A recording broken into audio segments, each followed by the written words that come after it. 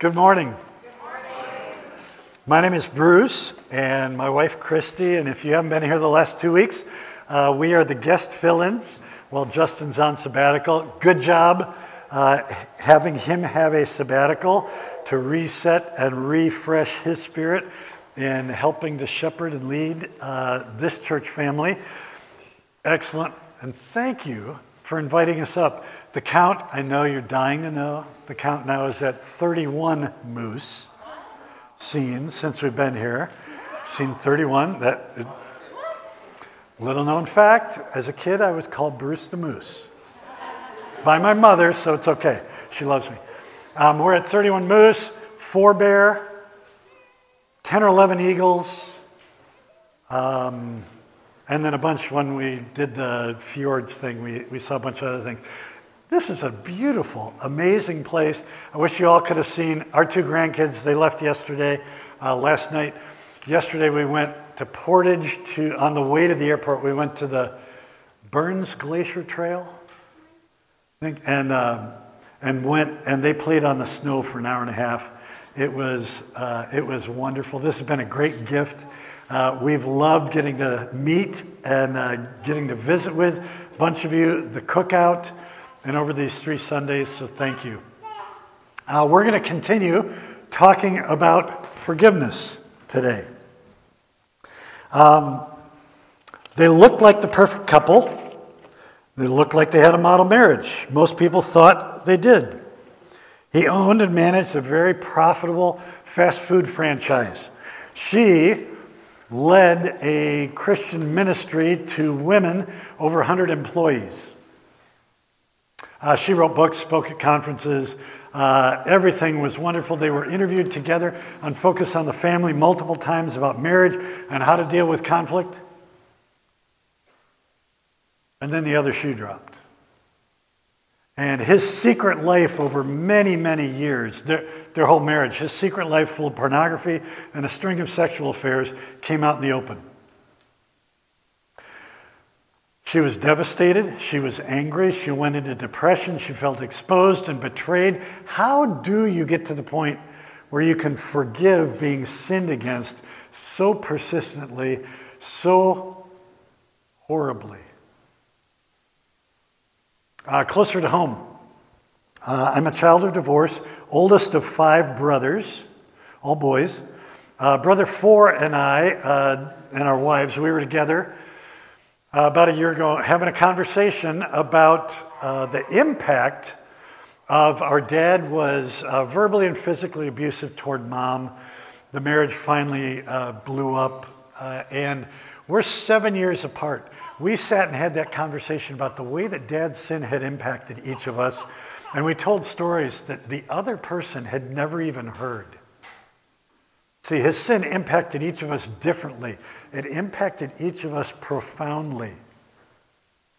But even more profound was God's grace, which enabled us to offer forgiveness to Dad. And each of us have done that. He's passed away decades ago, but we were each impacted in different ways. How do you get to the point of being able to forgive horrible, even persistent, deep sin and its impact on you? Well, God's Word has a lot to say. And we spent a couple of weeks. Our first week, we dealt with the definition of forgiveness, and we were at the Lord's Prayer. Forgive us our sins as we forgive those who sinned against us. Ooh. And we said every time you're sinned against, there's a choice.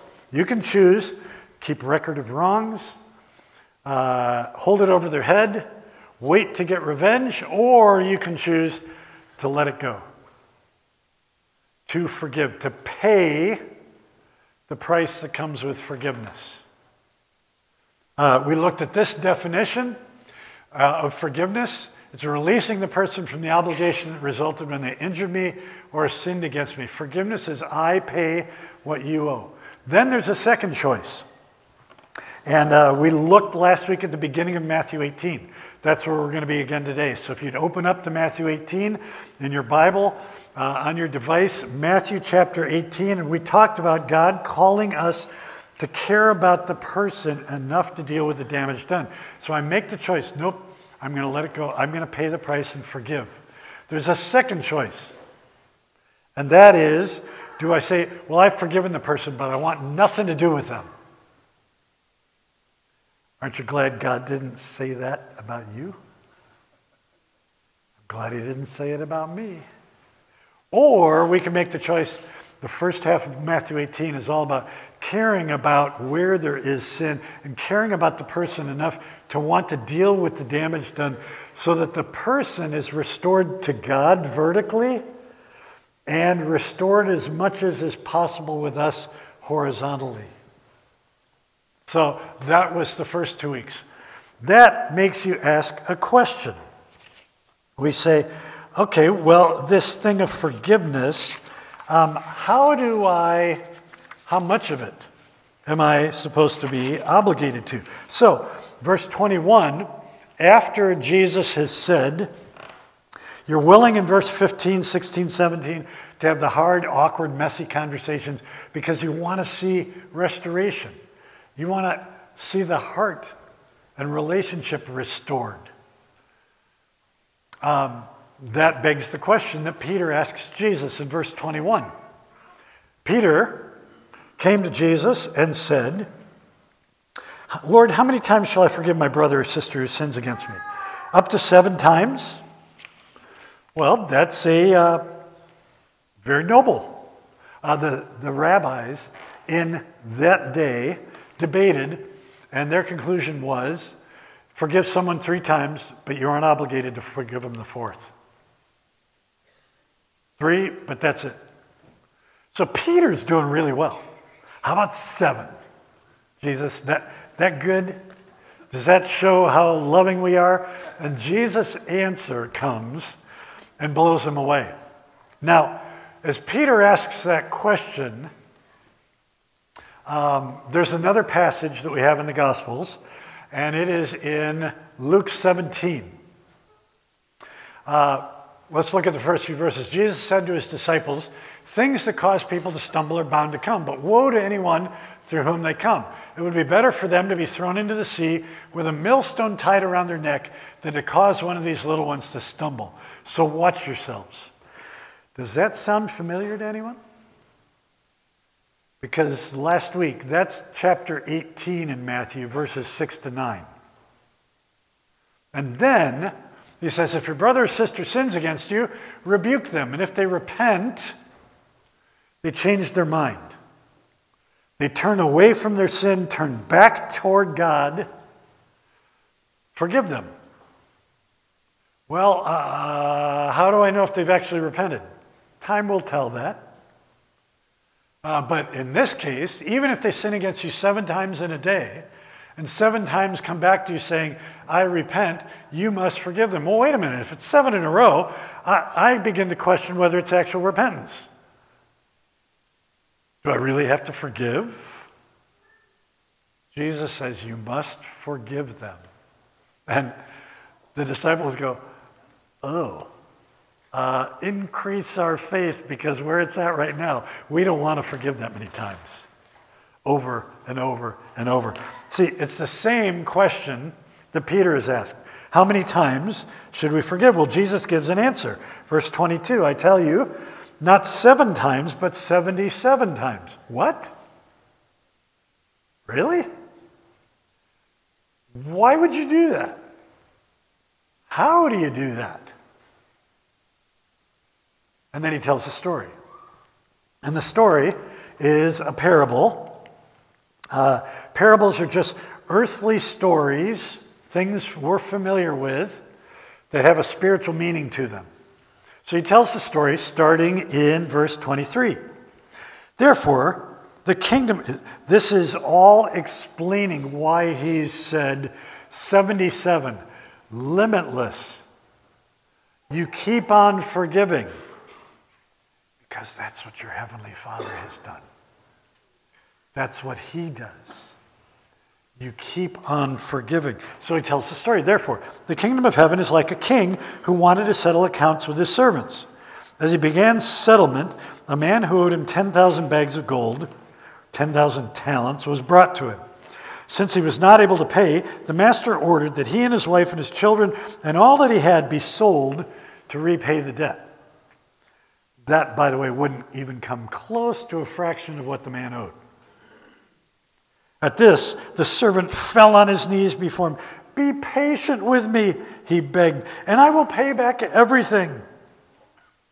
The servant's master took pity on him, canceled the debt, and let him go. But when that servant went out, he found one of his fellow servants who owed him 100 silver coins, 100 denarii. He grabbed him and began to choke him. "Pay back what you owe me," he demanded.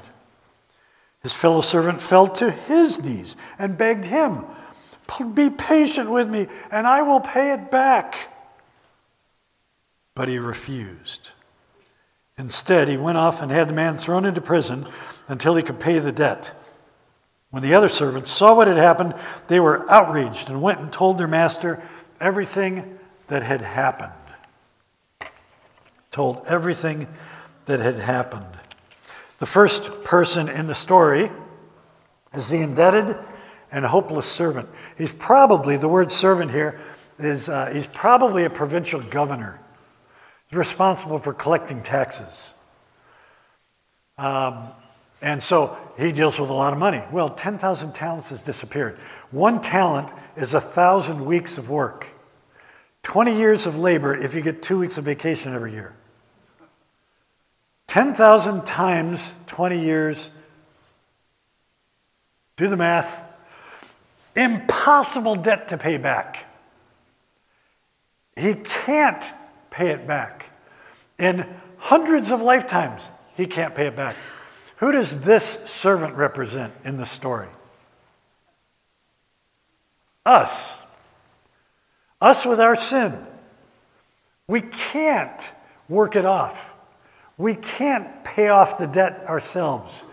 We need a Savior to pay the debt for us.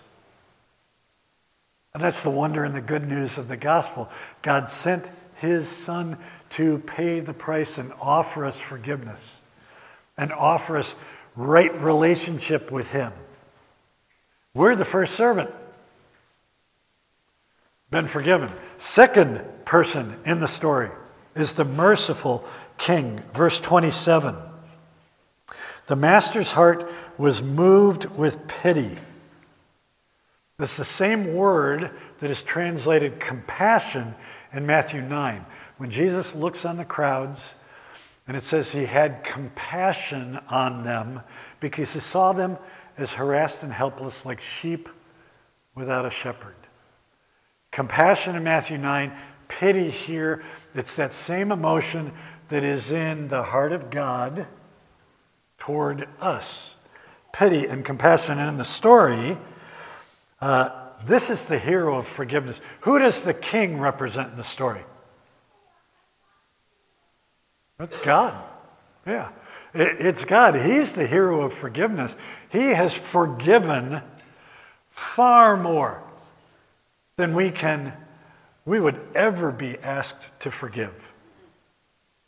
There's no comparison. He forgave the servant his debt. He canceled the loan for him. He paid the price. In speaking to him this week, they said, and a couple of you have asked questions, you've engaged this topic of forgiveness really well and had conversations and asked really good questions. It's because this is what we swim in. We live in a broken world.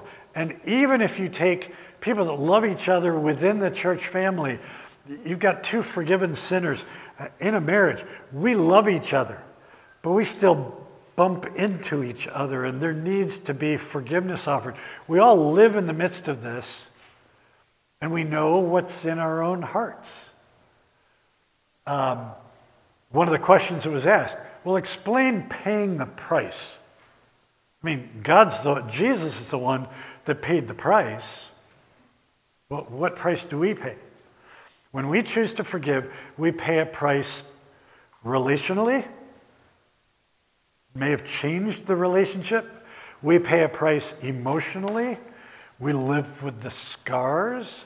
My brothers and I forgave Dad, but we still live with the impact of that on us. And we pay the price because we accept living with the consequences. Somebody in the speaking team this week said, if your daughter gets pregnant before marriage and the guy is out of the picture, you forgive, but you're still going to live at least 18 years with consequences, aftermath. Things have changed because of it. In forgiveness, we pay the price. Who paid the price in the story? In the parable? The king. He's out 10,000 talents. He takes the loss. When he says, I forgive the debt, he takes the loss. He pays the price. It's a good spot to remind ourselves about forgiveness. Forgiveness is not a feeling. I don't wait till I feel like forgiving. It's not forgetting. God, when he forgives us, he doesn't forget anything. God's infinitely wise. There is no forgetting. He just doesn't hold it against us anymore. And it's not excusing, pretending the sin made no difference. It made a difference. The price needs to be paid. Forgiveness is a choice. It's an act of the will. Some of us choose, no, I'd rather hold it over them. I'd rather keep score. I'd rather wait for revenge. But it's making the choice. Nope, I have let go of this. It's up to God to settle scores, judge, inflict punishment. That's up to him, not me. Forgiveness is setting a captive free. And then realizing we're the ones set free. Because unforgiveness is I'm stuck in the anger, the frustration. I like the way David Paulison describes it. He says, when we're sinned against, we tend to replay it. And we had the conversation in our head of what we'd like to say to that person. And, well, how could they ever do that to me? And I can't believe they treated me that way. And we play this conversation in our head, and then we become judicial. We have in our heads this microcosm. We've got a little courtroom set up in our heads. And in that courtroom, we are the victim, and we are the prosecuting attorney, and we are the witness for the prosecution, and we are the judge, and we are the jury, and we are the jailer, and we are the hangman.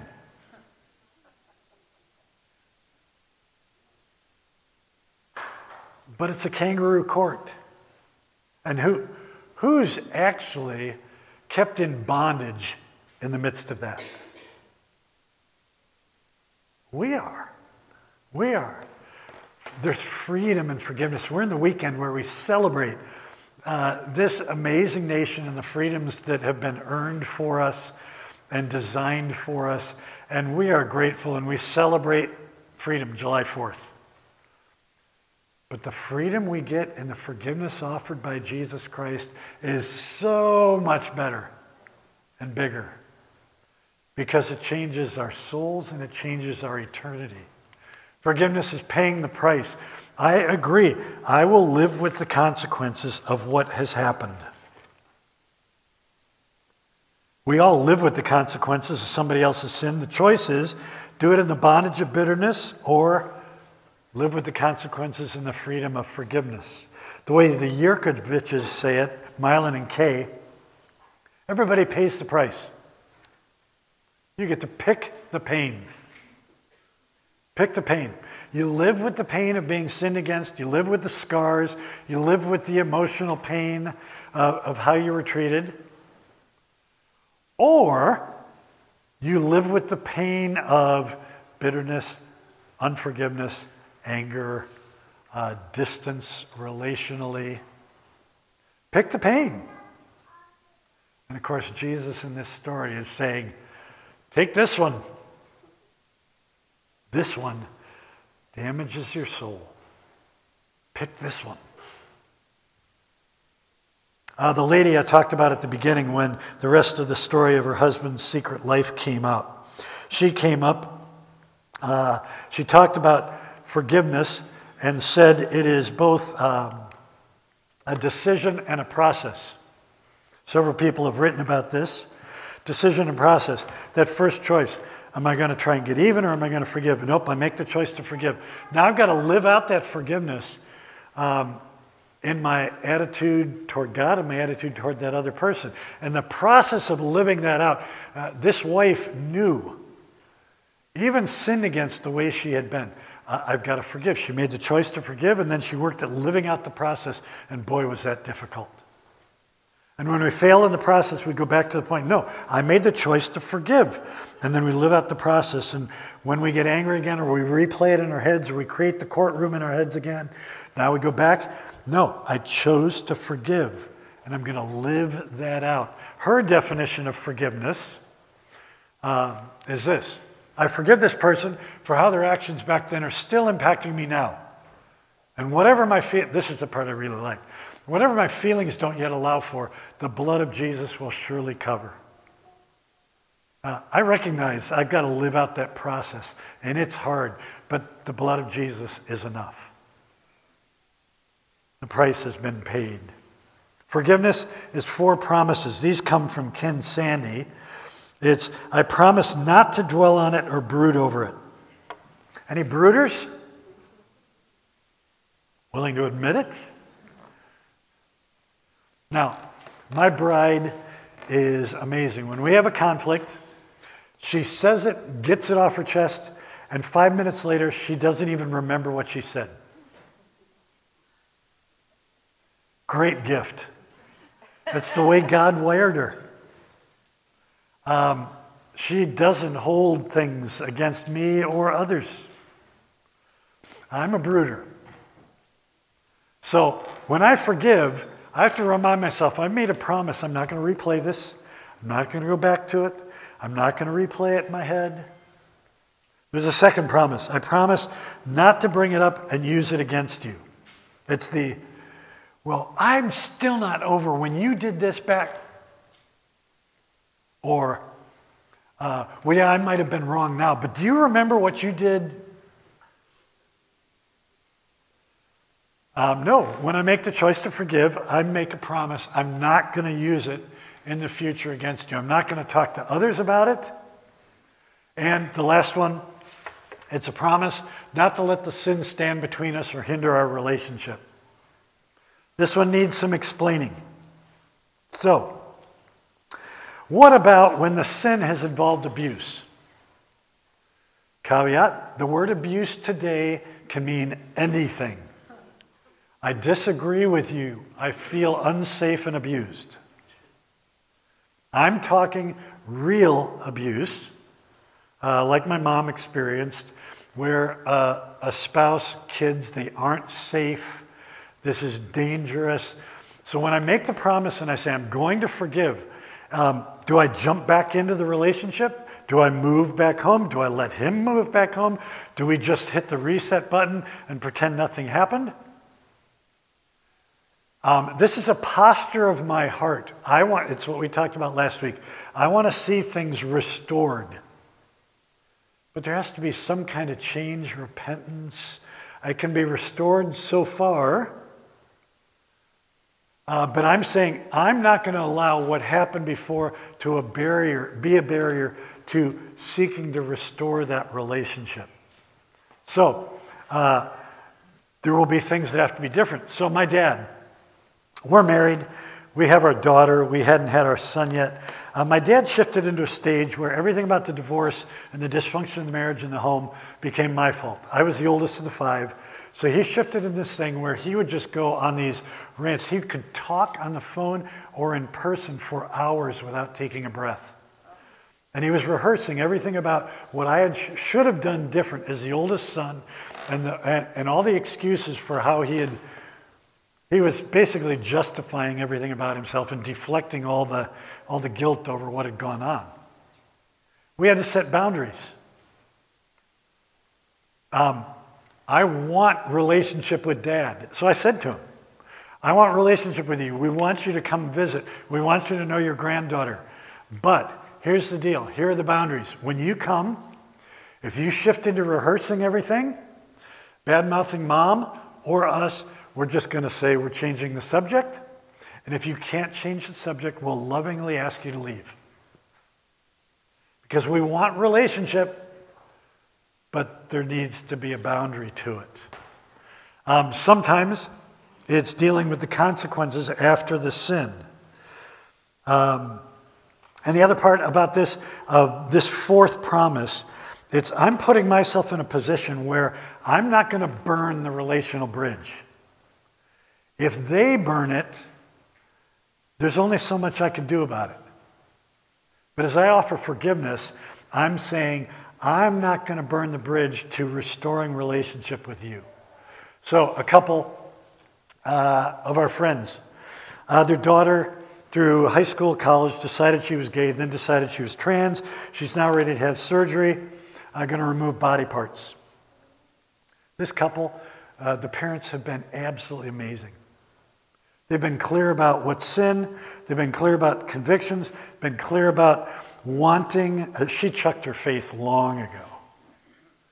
But they are still walking with Jesus and loving her back to Jesus unconditionally. But Dad recently said, I need to have a conversation with her and let her know. You're going places we can't follow. We love you. That is never going to change. But you are making choices right now that will change our relationship. They aren't going to burn the bridge. She is burning some bridges. So don't read number 4 as, oh, we just hit reset and we go on like nothing happened. There are situations that are messy. You probably need help navigating those with your community group, with your pastors, with your elders. Seek advice. Ask for biblical advice and direction. So we make the promises. And last thing I want to say about forgiveness, it's miraculous. It's supernatural. We would on our own stay in our, I have my rights and you violated them, and how dare you treat me like that? That's natural. The supernatural is when Jesus has transformed us, our forgiveness, his forgiveness to us has changed our lives. We now live different. When we forgive, we're imitating Jesus, forgiving us. That's a good thing. It's the mystery and the wonder of the gospel. How does God keep loving us? Sin, confess, sin, confess, sin, confess, sin, confess. Because of the nature of his love. It's loyal, covenant, pursuing love. He never gives up loving us. Well, we need to pay attention a minute to the other character. The first servant now becomes the unforgiving servant. And he goes out and he finds servant number 2. An interesting sequence, he describes it as he chokes him first, and then he talks to him. Pay me what you owe. 100 denarii. 1/600,000th of what he's just been forgiven. What should this guy have been doing right now?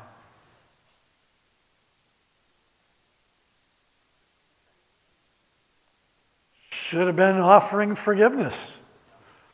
The second servant says exactly the same words. Please be patient with me. I will pay back all I owe.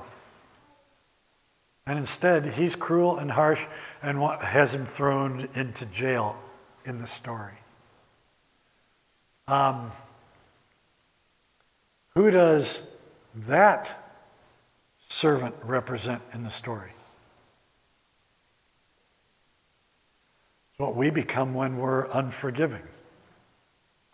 We choke, and then we have the conversation, and then we want to punish. The servant wanted the forgiveness of the king, but he wasn't willing to extend it to others. And the word here is, he was and he remained unwilling to forgive. Unforgiveness is cancer of the soul. It's a tumor that needs to be removed. Forgiveness is freedom for our souls. Freedom? Tumor. Which one do we want? So the lesson in this story told by Jesus is beware unforgiveness. It will eat away at your soul. Don't be that first servant saying, give me forgiveness, but I won't give it. I want to receive it, but I'm not going to offer it. Beware unforgiveness. Had a couple in my office 2 Memorial Days ago. The wife showed up, knocked on her door, sat on her porch, said, married 15 years. It's been horrible the whole 15 years. Now he says he's going to divorce me. Led to a whole series of meetings. And we were in that series of meetings, learned 9 years earlier, she had had an emotional affair, very brief sexual affair, had confessed those to her husband, 2 others. 9 years later, he decides he's going to blow up the marriage, blow up the family. Kids are now in middle school and high school. We're having the Matthew 18:17 conversation in my office. Husband and wife sitting 4 feet apart, 2 other elders, great guys, speaking truth, loving. All 3 of us, the 2 elders and me, we're all saying, we beg you, you need to offer forgiveness. These things that happened 9 years ago, that isn't the problem in your marriage. Your problem is you haven't done anything about it. You've got something to fight for here. Don't blow this up. His posture, the entire conversation, he's sitting across the desk from me.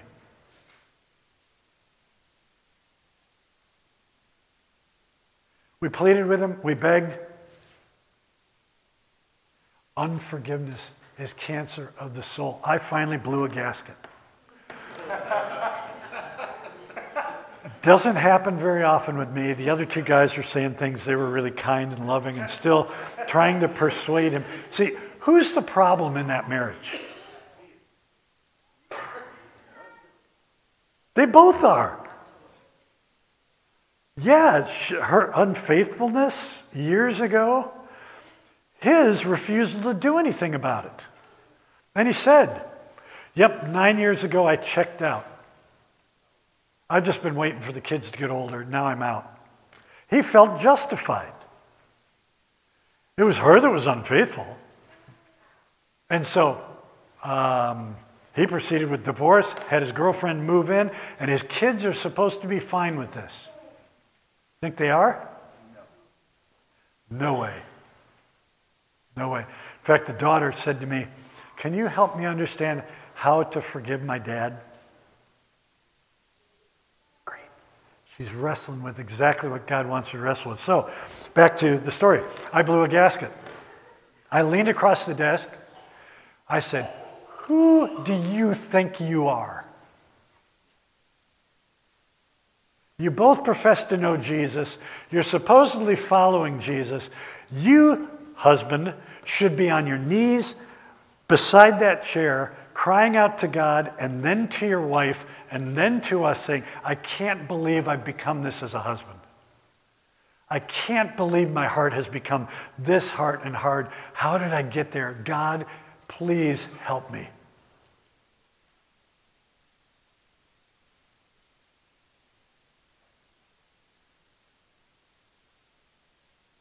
Refused. You refused. Jesus is saying, beware unforgiveness. The biggest excuse that feeds unforgiveness, his was, well, she's the sinner, not me. The thing that causes us to not want to offer forgiveness is we have an inadequate view of our own sin. We've undersold ours. We think we're the 100 denarii person. We almost never see ourselves as a 10,000 talent person. But what's the truth? The truth is we're the 10,000 talent person who's been offered forgiveness by God. Well, the merciful king, he's now angry. He's ticked. Verse 32, the master called the servant in. You wicked servant, I canceled all that debt of yours because you begged me to. Shouldn't you have had mercy on your fellow servant just as I had on you? The inferred answer is, of course. In anger, his master handed him over to the jailers to be tortured until he should pay back all he owed. Now, this is the only time that shows up, that word, the torturing. We don't know what happened. It's a story. So Jesus leaves it there. It's what's in James chapter 2. Judgment without mercy will be shown to the person unwilling to show mercy. And so what's the point? It's verse 35. The point is verse 35. This is how my heavenly Father will treat each of you unless you forgive your brother or sister from your heart. It's exactly what was said in Matthew 6 at the end of the Lord's Prayer. We are called to be merciful. And it's only the gospel that allows for and empowers debt-free living. Meaning, I treat others as though they have no debt toward me. I've offered forgiveness. I walk with God, walk in relationship with God. There isn't a debt. He's forgiven me.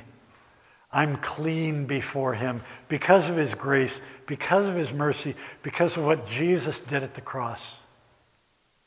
Only the gospel offers and empowers debt-free living. Some resources. Most of these 3 sermons have come from these resources. So somebody today, I want you to take home with you. If you'll read it, and if you need it, I don't want to take this back home with me. This is one of the books, first thing listed here. We use it, our soul care team at our church uses it, and we give it to people. The best thing in the book, it's the story.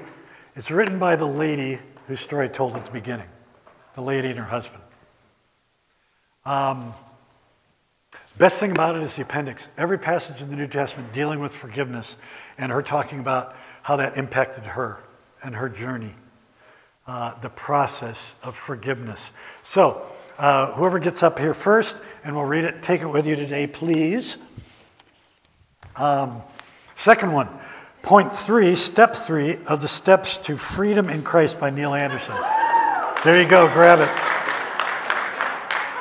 Awesome. I'll put this back up at the end of the service, so if you want to take a shot of it or write them down, you can.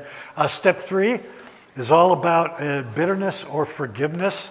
It's excellent. You can find it on YouTube. It's available online. ficm.org is where you find it. And Have the Funeral. Best series, 2-part sermon series I've ever heard on forgiveness. Former pastor James McDonald, he then crashed and burned and had a bunch of problems, but the sermons from 13 years ago are wonderful. None of us are above it. We all need forgiveness.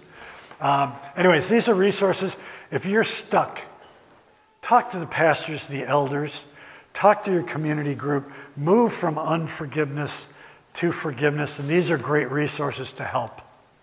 So, action steps. There is freedom, debt-free living. Jesus offers us forgiveness and empowers us to offer it to others. What if we're known, our reputation, love it if the reputation of this church family, it's got a good reputation in town. I know that from being here for a couple of weeks. And people that we bumped into in Denali. Anyways, the reputation of they're quick to forgive. They love each other well. They're quick to forgive their spouse, their family members, their coworkers. They offer grace and mercy like the king did here.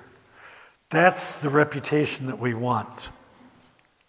The lady, Lisa, was asked the question by her counselor, one of their meetings. So, are you ready to heal? She said, yes, I am. So he said, okay, here's your assignment between now and next week. You take this stack of cards. You're going to go home and write down one of the ways your husband has sinned against you and hurt you, one on each card. Boy, it was a tough week because there was a lot to write down. And she was trying to put all these things behind her, and she now had to rehearse them in her head and write them down. She brings the stack to the counselor, and the next week, their counseling session, the counselor is walking around, and he's reading through the cards and setting them down on the floor, one by one. And he keeps going through the whole stack, and he fills up his office floor with these. And then he hands her a stack of red pieces of felt. And says, okay, now I want you to go around, and the ones you're ready and willing to forgive, cover them up. Does the blood of Jesus cover it or not? There's her definition again.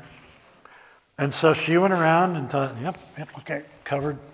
I've forgiven that, yep. I've forgiven, well, that one, boy, that's tough. I don't feel like forgiving that. Second sentence, yep, but Jesus' blood covers that one. Yep, and I've forgiven this one, and I've forgiven this one, and it went on and on and on. Remember his question? The counselor's question? Ready to heal? And the whole point was recognizing what Jesus did at the cross is adequate cover for whatever's happened in the past, whatever was done to you, whatever you've done towards someone else. It's covered. Covered. That started into a process of healing for her. 18 months later, they had a vow renewal ceremony. I think they actually divorced, and then this was coming back together and getting remarried. He divorced her. Now they got remarried 18 months later. Glorious. Amazing. Set free. Debt free. But even when there has been forgiveness offered, it doesn't guarantee the other person is going to get it and change and that everything can be restored. It doesn't always have a Disneyland ending. This is part 2 of their story. Part 3, he went right back, as Jesus warns often happens, went right back into all his junk, and it all disintegrated. And her pastor and her elders finally told her, nope, you need to re-divorce. Divorce, remarriage, re-divorce. Some of the stuff he did was just preposterous. He racked up all kinds of debt with his habits and what he was involved in. He went to court in the divorce proceedings, wanted her to pay his debt from what she makes from her ministry.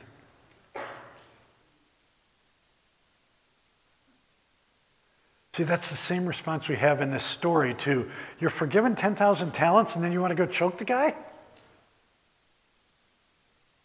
And you know what's going to happen in her heart? She's written follow-up books to that one.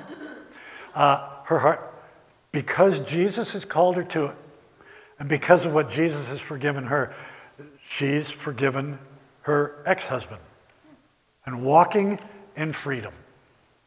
That's what God can do. Now remember our biggest obstacle? It's when we say, their sin's worse than mine. An inadequate view of our own sin.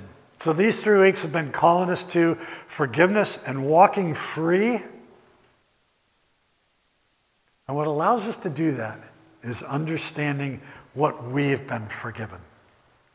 See, if this exercise happened and we were going to put down on a piece of paper each of our sins that Jesus has had to forgive, that God has been willing in Christ to forgive. Forgive one another, Ephesians 4:31. Forgive each other as God in Christ has forgiven you. How many pieces of paper do I need?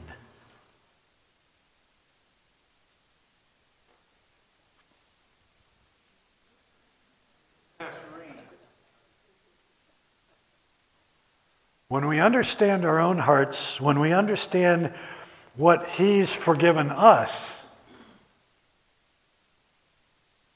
it opens the pathway to making the choice to forgive and to seek restoration. Let's pray. God, we come to you as people that on our own, We want to lick our wounds. We want to keep score. We want others to acknowledge how much we've been hurt and the damage that's been done. But you've changed us and transformed us and called us into walking in a newness of life that's transformed because of the forgiveness you've given to us in Jesus. Thank you that the shed blood of Jesus covers anything in our past, anything we've done, anything that's been done to us. And it is enough. We want to be people who glory in the amazing forgiveness you've given to us and then pass it on to others quickly, willingly, making the choice. We need your help to do that. And so we ask for your Spirit's work in the heart, in each of our hearts. We pray it in Jesus' name. Amen.